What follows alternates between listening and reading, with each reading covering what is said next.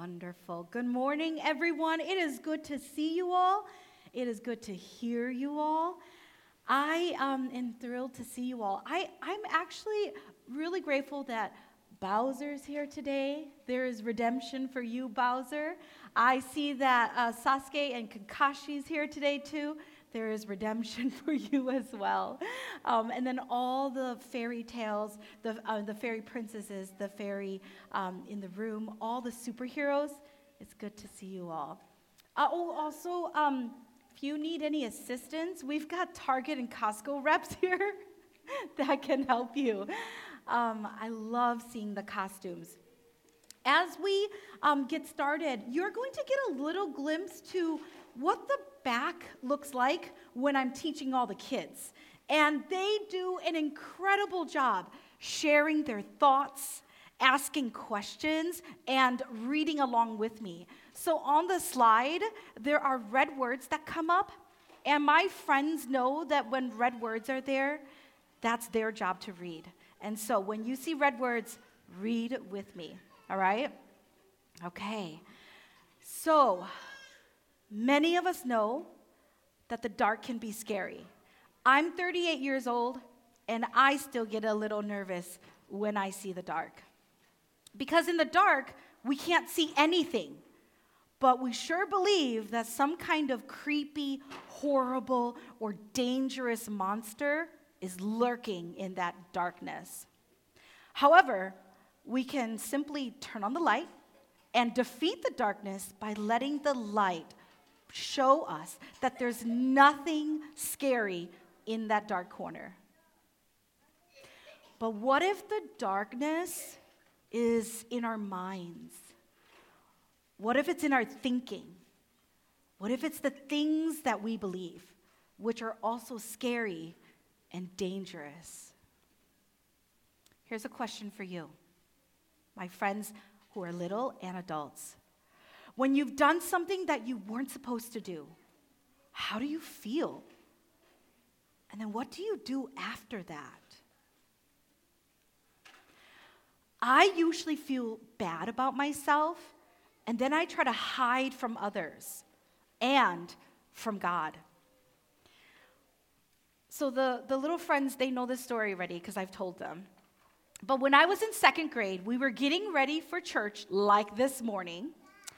And it was a sunny day, and some of my siblings were already playing outside. And so I was getting ready, some of my siblings were playing outside. So I was getting ready to go and join them. And there are a couple steps in the front door, just like here. And I ran out, and I tripped, and I fell, and I scraped my knee. And there was definitely blood on my knee. My mom and dad saw it later. And I was like, Mom and Dad, my knee's bleeding. And I think it was my mom. She was like, what the? She was like, how did this happen? And then I was like, my sister pushed me down the stairs. And then my sister was like, what? And then I was like, she did. She pushed me down, and then I fell, and that's how I got the bloody knee. So then my parents started lecturing my sister, and then we had to stop. We had to make an extra stop to get Band-Aid. And I didn't tell them the truth. I didn't tell my parents that I fell and tripped over because I thought they were going to get upset with me. So instead, I blamed my innocent sister who did nothing. I knew it was a lie, and I avoided my sisters and I avoided my parents like the rest of the time. I was like, don't talk to me, don't look at me. And it was a secret that I held on to for a long time. I didn't tell my parents. I just asked my sister like a couple years ago. I was like, do you remember when I tripped and fell and I blamed you? And she was like, I don't remember that. And I was like, woo, well, I did blame you and I'm sorry. And then I was like, will you forgive me? And she said yes. In the story that we just heard about the younger son and the older son and the dad, we learned that the younger son wanted his dad's money. He left his dad to do whatever he wanted, and then he spent all the money on his friends and his fun. Then when he grew lonely and hungry. He started to feel worthless. While he was sitting with the pigs, he felt sorry for himself.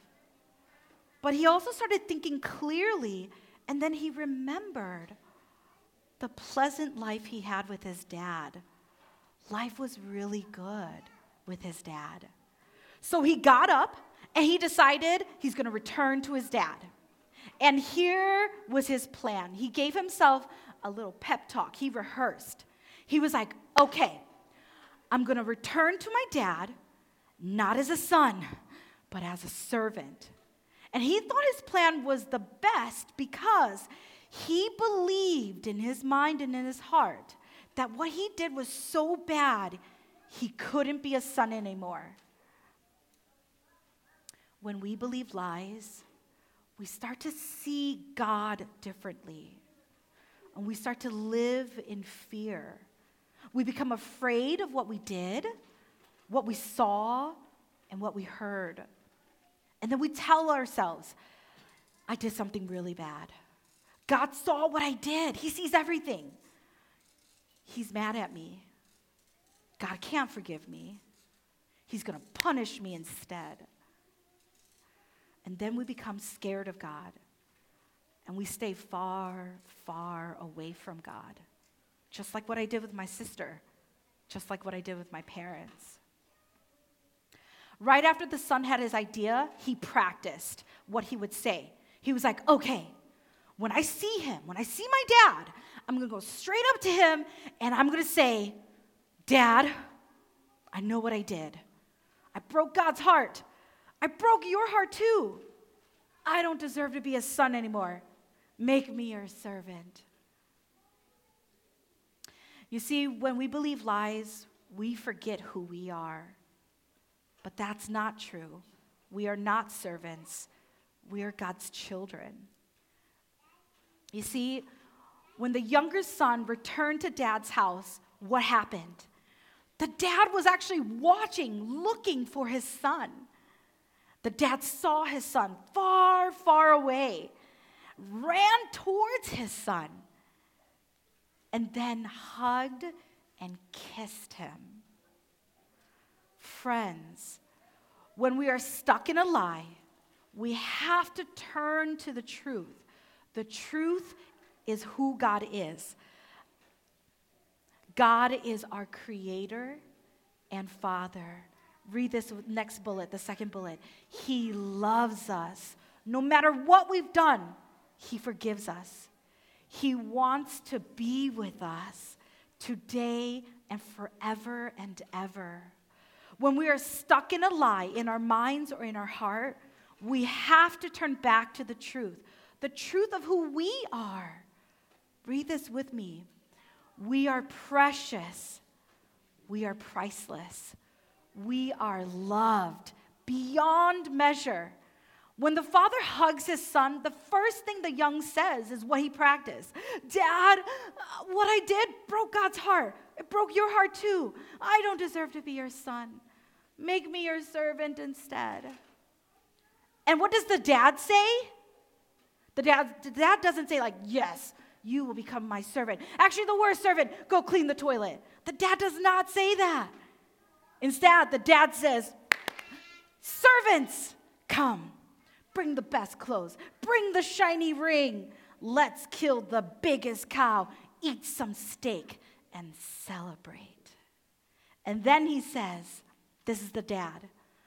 For this son of mine was dead and is alive again. He was lost and is found. So they began to celebrate. You see, the father never blames the younger son or shames him because this dad is a compassionate father. He loves his son.